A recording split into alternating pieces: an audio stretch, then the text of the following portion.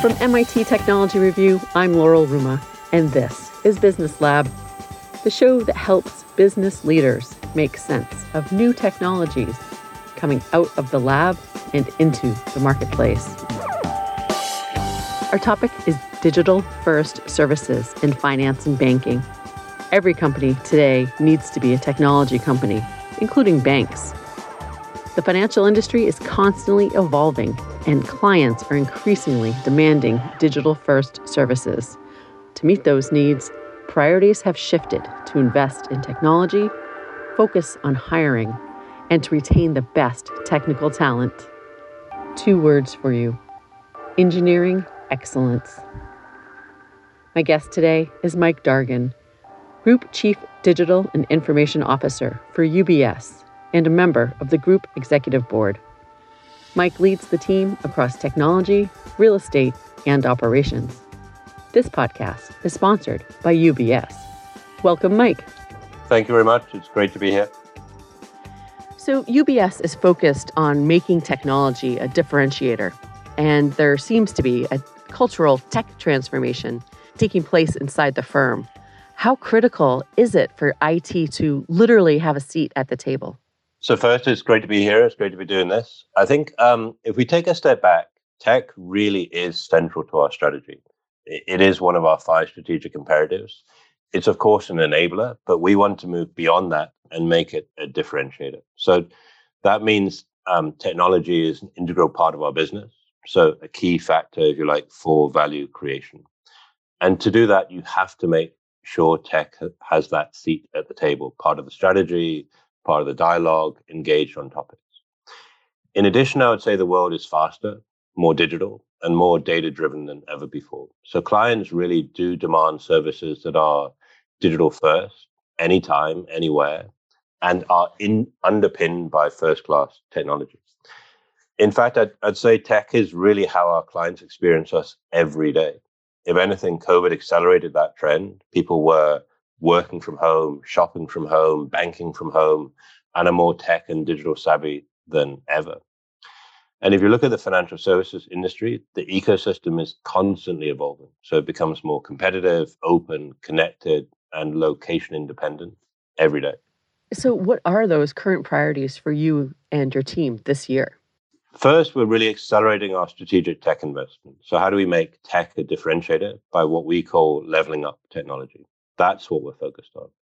Now, tech has a number of angles. So whether we think about platforms connecting clients and ideas, second, tools improving our employees' and advisors' efficiency and effectiveness, or third, actually the culture aspect. So how do we foster accountability? How do we drive engineering excellence?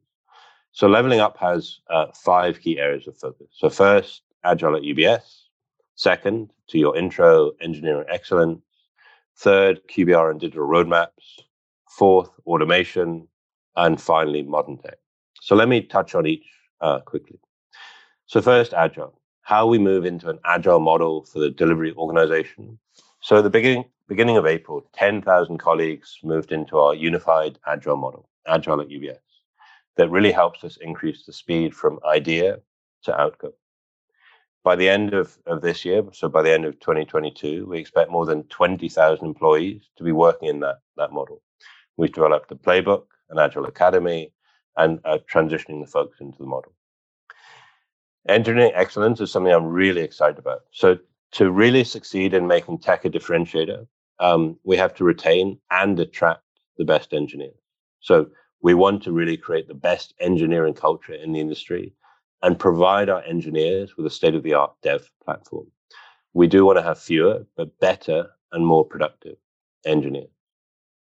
Next, QBR and digital roadmap. So we manage our tech investment portfolio in a much more strategic and flexible way. So we look at it on a quarterly basis.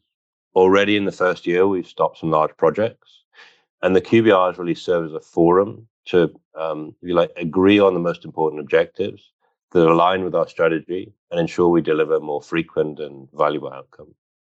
Automation. I think automation must be everything we do, everything we think about. It must become, if you like, embedded in our DNA and the firm's DNA. And that starts with the way we develop new technologies throughout the bank. So whatever we should do, gets automated, whatever we should, and we should automate, if you like, whatever can be repeated. The piece that's related to that is we're introducing a new AI data and analytics center of expertise, so ADA. And ADA brings together data scientists and analytics experts from across the firm to make sure we have a consistent firm-wide approach to these topics. And finally, modern tech. And modern tech is almost an oxymoron, but the bank of the future does or will leverage a lean modern tech estate. It has to be cloud-based for applications so that we're more flexible. We have best-in-class service. So in 2021, we moved about 1,000 applications to the cloud and decommissioned over 500 legacy applications. If I think back, we were 90% mainframe when I joined UBS. We're now over 50% cloud. And you just joined UBS. How long ago? I joined in 2016. So over the last sort of 5-6 years, we've been on that journey. So it's really a continuation, but with increased focus and pace. That is quite a pace. And just for clarification, QBRs are quarterly business reviews. Yeah, so exactly. How does that pace of constantly reviewing your internal tech portfolio really help you stay on track? So part of that makes sure that we're focused on the right things. We review the right things. QBR is done in each of the business divisions. It's done at the GEB as well. We regularly review what we're doing. We're reviewing the milestones. We're reviewing the outcomes. And it just makes sure we're living agile and breathing agile because it's one of the inputs into how we drive agile overall. So with agile being one of the keys to UBS's future success, what are some exact examples of this and how is agile specifically helping them stay ahead? So I'd say agile really is the way we should be working anyway. And if you simplify agile away from some of the terms and so on and so forth, it really is going from requirement to outcome as quickly and iteratively as possible, but with constant quality. So I think agile working allows us to create products more quickly and create, if you like, a data-centric and self-service experience for clients. So to your point, I think there's 2 examples I'd probably mention where you really see this come to life. So in the investment bank ETD platform, we've significantly simplified testing and reduced delivery time. So manual testing was slowing us down from delivering the right enhancements to the platform. And with the agile approach, so a pod with people from a number of different disciplines, automated more than 3,000 tests and reduced testing time from 12 days to just 1 overall. So a huge, huge difference. All for on our wealth side, so DII, which is direct investment insights. So this is one where we directly work on and with client feedback. So one agile pod upgraded our investment content by linking that research from the chief investment office directly with trading ideas. So we got the execution on our e-trading platform. Now, this meant that clients' experience was much better. So content was more easily accessible. It was more timely. They got the notifications on whatever was their preferred communication channel. And actually in APAC alone, we saw about a 10% increase in clients trading online and therefore online trading revenues as a result. So huge success. And really with Agile, it's quicker, faster, better. It's certainly measurable as well. Exactly. So you mentioned a strong emphasis on fostering an engineering culture and a culture of excellence. What are you doing to further this goal, and how are the tech teams responding? Without a doubt, our culture is and must be a priority. In many regards, banking is technology, but technology is people. So first off, we have a great culture. I'm super proud of who we are, who UBS is, and how we operate. But nevertheless, I think there's a few things that we need to do to evolve our culture so that, 1, folks can grow and develop. 2, they experience new ways of working. 3, they're comfortable being who they are. And really, most important, they feel motivated and inspired every day by what they're doing and who they're working with. So I think that's only possible if we really create and nurture the best, most inclusive engineering culture that's imaginable, that's possible, and ensure our engineers have a state-of-the-art dynamic platform environment. So we want engineers to recognize UBS as a place where they can really work on the cutting edge of tech, help shape the face of an entire industry and actually have a career that's got different facets and solve proper problems, so real world problems for real world people. Now, I think how does that look? So I think our engineers are embracing change and at the same time are conscious of the challenge that brings. So change can be difficult, but results really can be cool and amazing. So it is a change in culture and mindset. It doesn't happen overnight. So people are used to working in certain ways and they have to learn to work in a different way and be more agile and using new tools. This takes time. It's challenging. But actually, we're already seeing really positive proof points of the rollout of DevCloud, what we're doing with Agile. But it is a transition. It is a change for us, for the organization, for how we work. So some aspects will be difficult, but it is with the right goal.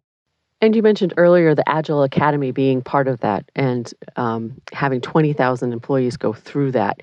Now, some tech teams may understand Agile, but not necessarily everyone. So is that Agile Academy focused on the tech teams only, or is it really for everyone at the company to just understand how technology is making the company do different things and for a reason? So it's a great question. Agile is not just for technology, and the 20,000 people is basically the entire change organization at UBS. So that's both technology and folks in the business and functions who are associated with change. And it has to be both sides. So you have product owners, you have others, you have the tech teams, you have the engineers, you have the testers, et cetera, et cetera. And it has to be end to end. So they can be agile embraced outside of technology. So if you make the super simple definition to be how do you go from requirement to outcome as quickly as possible, that is agile. How do you do the right stand-ups? How do you get people in the right pods, crews, streams, et cetera, et cetera? But it doesn't have to be agile. It could be recruitment. It could be a whole host of different things. So you've equated an excellent engineering culture with some pretty significant return on investment for investing in technology. But how does it help your customers? How does it help customer and client experience? So ultimately, everything we do is to make UBS better, to make a better client experience. And to support those needs, we do need to attract and retain the best engineers and make sure they have, as I've said, the best in-class developer experience. And also build cloud-native applications on a cloud-native platform. So if you take an example which may not sound client-related in some regards, we could take cloud computing. And I mentioned some of the stats, but I think it's been an enabler for our tech growth for a number of years. And I think this really is a once-in-a-lifetime opportunity to reinvigorate our estate. It gives greater agility. It prompts us to actually reimagine, to use one of the words from our purpose, how we'll build our applications for our clients.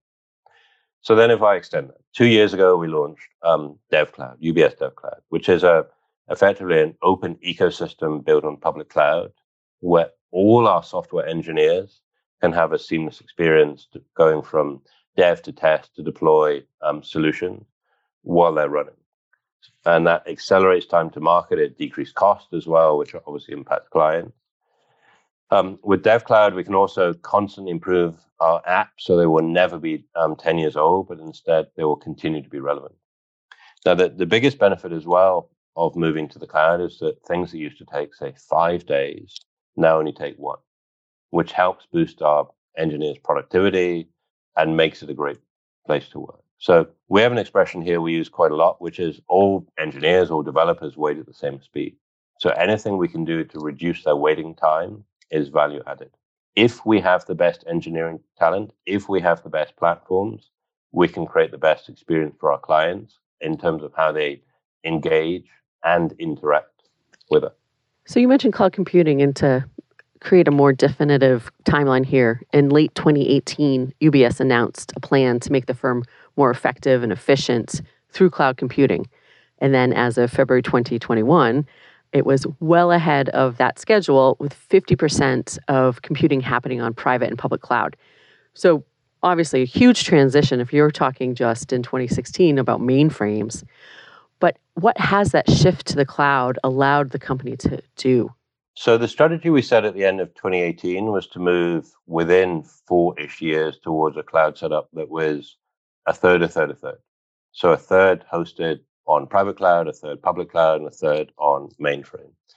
And we wanted super clear objectives to try and transition and transform the organization and how we then progress and what that means. We are ahead of schedule of what we want to do. I also would say our progress in cloud prepared us for the unpredictable. And we've seen that through COVID. We've seen it through surge volumes, which happened in high vol due to some of the situations in the world. We need greater capacity in dealing with high trading volumes. And with cloud, you have burst elasticity because you can burst out for extra capacity. At the same time, we were always able to ensure that business critical applications are stable. And actually, our availability is above 99.999%. So the 5 nines of availability. And that really places us among the leaders in the financial industry. Also, because we had our cloud-based employee setup, which we call A3, anytime, anywhere from any device, which is now Workspace, we enabled 95% of our employees to work from home. So we saw more than 60,000 users logged in simultaneously, a huge increase in use of comms tools, so 3 million Skype calls a week. So cloud ultimately makes us more flexible, stable, transparent. I think our facilitation with other ecosystems is much easier. All this is great for our clients. So it is something I keep repeating. Even the piece that seems not client related means that we can respond faster to their needs and actually maintain security. So part of this initiative kind of across the company to think more strategically about those tech investments, UBS recently joined the Green Software Foundation as a steering member, in part to support the company's push also for net zero greenhouse gas emissions across all of its operations by 2050. So how does joining the Green Software Foundation affect the choices you make when building and deploying software? Yeah, so I mean, at a strategic level, UBS is absolutely committed to sustainability, and I think as an individual, but also as a GEB member, it's a priority overall. We have thousands of applications running across our global business, and I think one of our big steps in our evolution is not just accelerating our digital transformation, but how do we do it in the right way? So how do we use those greener development principles as a huge part, an integral part of our approach going forward? So we've made advances in reducing our carbon emissions. So and that can be moving from on-prem data centers to the cloud, or reducing, or actually removing idle, power-hungry resources. Now we're also looking more and more at whether we can use carbon-aware applications, and then users can take options with the lowest emission. The Green Software Foundation is a really cool group. Partnering with them to share the best practice and knowledge with other members is part of that journey to continue cutting carbon emissions. I think we, with others, can really lead the way here. And what technologies are UBS investing in? And when do you look to buy a solution or technology out of the box versus building it yourself? So I think there's no right answer here. I think we have to both build and buy. And so we are making strategic investments in select tech startups. So again, let me take a quick step back. So about 2 years ago, so in October 2020, we launched a 200 million strategic investment vehicle, which I've called UBS Net. So effectively an internal VC firm. Now that partners with, but also acquires stakes in early stage fintechs and other tech companies. And it's really got 3 key priorities. How do we catalyze existing businesses? How do we actually challenge existing businesses? And how do we enhance some of our tech estate overall? Now, obviously, we're looking for returns on this, but if we can find new and effective ways to engage with our clients and deliver our services, I think this is really interesting. So if I take an example of an investment, we took a stake in Trust and Will in the US. Actually, this platform helps further digitalize and, if you like, personalize an increasingly important aspect of wealth management, which is estate planning. So if I do the quick timeline on this, we set it up in 2020. We've got a strategic collaboration with Anthemis, which is a VC fund, which I think is one of the best in fintech investing.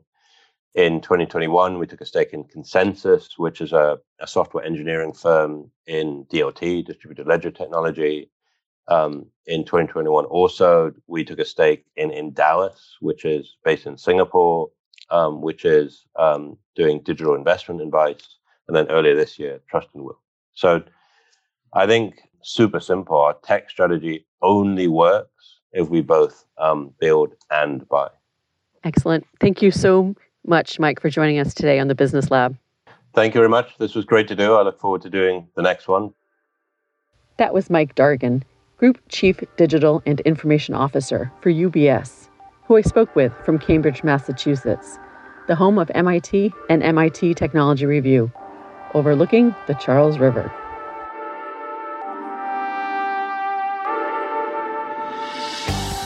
That's it for this episode of Business Lab. I'm your host, Laurel Ruma. I'm the Director of Insights, the custom publishing division of MIT Technology Review.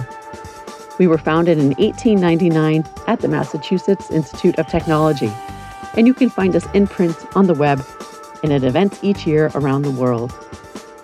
For more information about us and the show, please check out our website at technologyreview.com.